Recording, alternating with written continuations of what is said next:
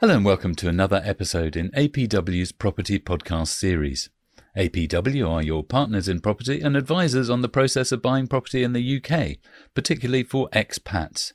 Today is a Meet the Team episode, and we're meeting one of the newest members of the team, Bryn Miles. Welcome, Bryn. Thanks, Paul. It's good to be here. The first thing to do is just tell us a bit about yourself. Well, my name's Bryn. I've just graduated from Cardiff University, where I studied politics and economics, and I've just started working with APW, this really fantastic company. They've had you doing a lot of training. What have you learned so far? Well, a lot about sort of the model of the business and how it runs. We've done a lot of talking to the developers and the other companies that we work with to provide products and advice to our overseas clients, basically. So APW, as well as advising expats generally, also then has a number of flats in developments that it has exclusive rights to, I suppose, or very, very personal contact with the developers. What did you make of the developments? I thought they were really nice, and definitely the companies that are developing them. So Prosperity, for example, was one who we visited last week. It's a really great bunch. They really know their stuff, and yeah, there's just an incredible amount of detail that's available to us, including, like you say, some exclusive parts. But yeah, so it's been a really great learning experience, definitely. And with your background in economics, what did you make of the business model? Is that something that you covered in university, or was it much more about the inflation, unemployment, upward and downward spirals? Well, there was quite a broad range of things that we covered at university, and yeah, it's definitely put me in good stead, particularly for offering advice to clients in terms of investments. You know, like putting in money somewhere now and like getting more out after a period of time.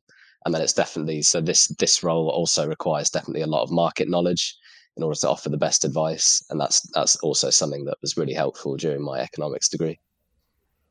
What do you make of the property market in the last year? Have you been following it at all? Was it something that as a student you had an interest in, like you say, in economics or personal, in terms of your generation looking at buying a house? What have you made of the market in the last year? Well, you're right. For a lot of people of my generation, it's definitely looked a bit daunting. But having said that, often things like prices decreasing would mean a better buying opportunity. And so, while it definitely appears tumultuous, I don't think it's all doom and gloom, definitely. And there are plenty of ways to get into someone buying their first property. So I've got a lifetime ISA, for example. So you're already saving up for the deposit? Yes. Have you been looking at any of the sort of government's help to buy schemes? What do you make of those?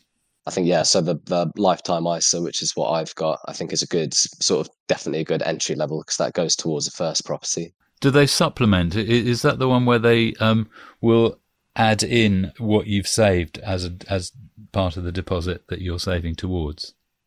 Yes, so you'll have an account that has a not bad interest rate on it, and then when you put that money towards a deposit on a first house, the government will supplement it. Yeah, I believe it's 25%, so it's quite a nice bonus, definitely to your savings. And would that apply? That's somewhere you have to live in. You couldn't use that as a deposit for an investment property. As far as I'm aware, I don't think so. From everything that I've seen, it would be towards a first house. I haven't delved too much into the small print, to be fair. Well, it's early days. Also, with what you've been learning, do you think that you would be tempted to invest in property at some point? It's definitely something that I'm keen to enter properly. Over the last many years, my parents were really into flipping houses. So yeah, no major restorations, but even just moving in, doing it up a bit, rearranging some things, some new coats of paint, and then selling it on. And they were quite successful with that.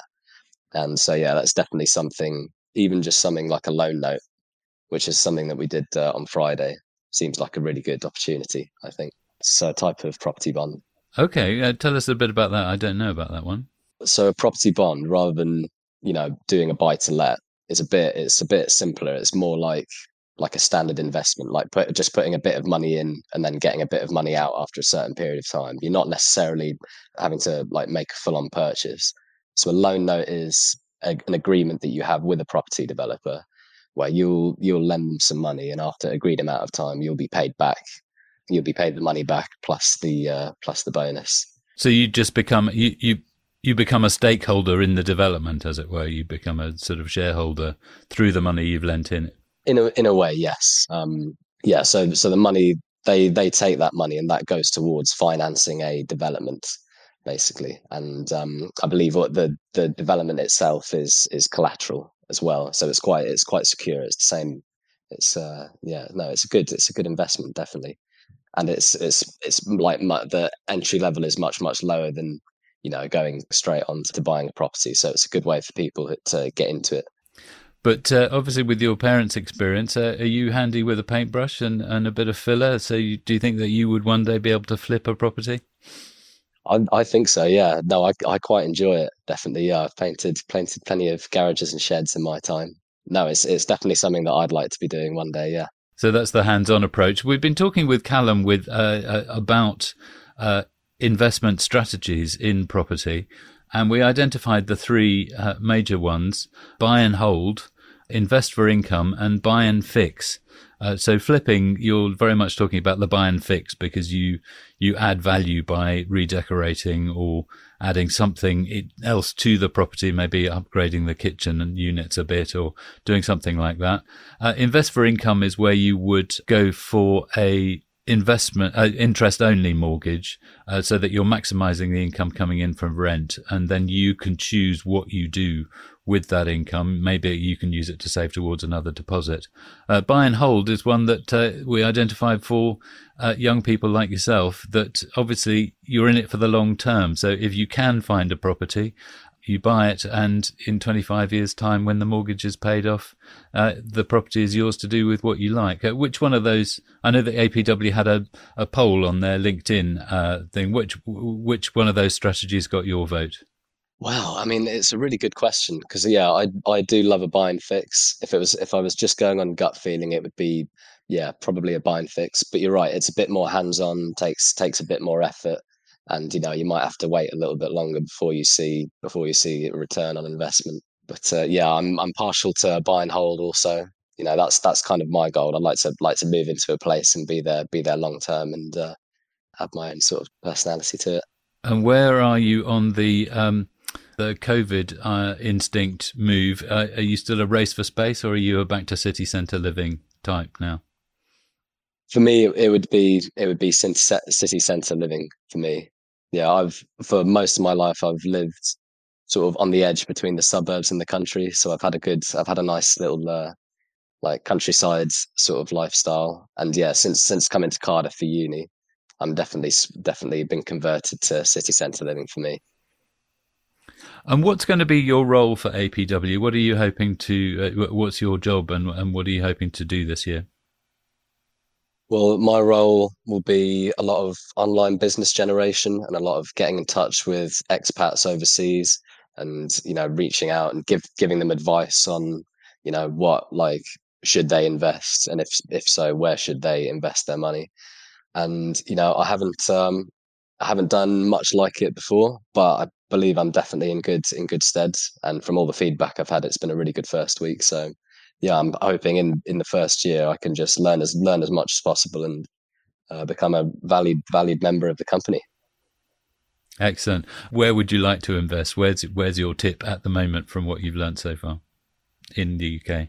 Well, from what I've learned so far, it seems to me like the best sort of investment you can do is in somewhere that's got very high growth.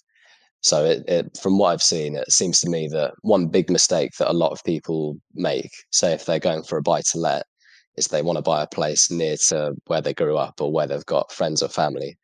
Whereas from an investment standpoint, it makes little sense to do that. You're much better off in going for somewhere of high growth, somewhere like Nottingham or Birmingham, and yeah, so investing your money there where you're going to get a much better return. That's my 2 cents. And where do you, as an economist, get those figures about the growth areas? Where's your go-to research spot? Well, we listen to Zoopla quite a lot because they're so quick on their information. So a lot of people will quote like OS statistics occasionally, but they're very slow. Zoopla is really on the ball. ONS statistics, isn't it? The Office for National Yes, Statistics, you mean? that's correct. Yeah. ONS clocks sold prices, but only when they've actually sold, which can take anything up to 6 months from when the house was on the market. Zoopla is registering houses that are on the market right now today, although they haven't sold. So there could be a price discount if they don't sell, or if there is a kind of market crash happening and people are overestimating with their asking prices. So somewhere between the two, you'll get a pretty good picture. But where are you getting? You think that Zoopla has the good regional data as well? Yes, from everything that I've seen and learned so far. Yeah, because they've got such a big database as well. It's a very nice, all encompassing source of information, at least in my opinion. Okay, well, thank you very much, Bryn. I hope you enjoy the rest of your training and look forward to you getting stuck into the job. That's Bryn Miles, one of the newest members of the APW team. My name's Paul Shearer. Have a lovely day.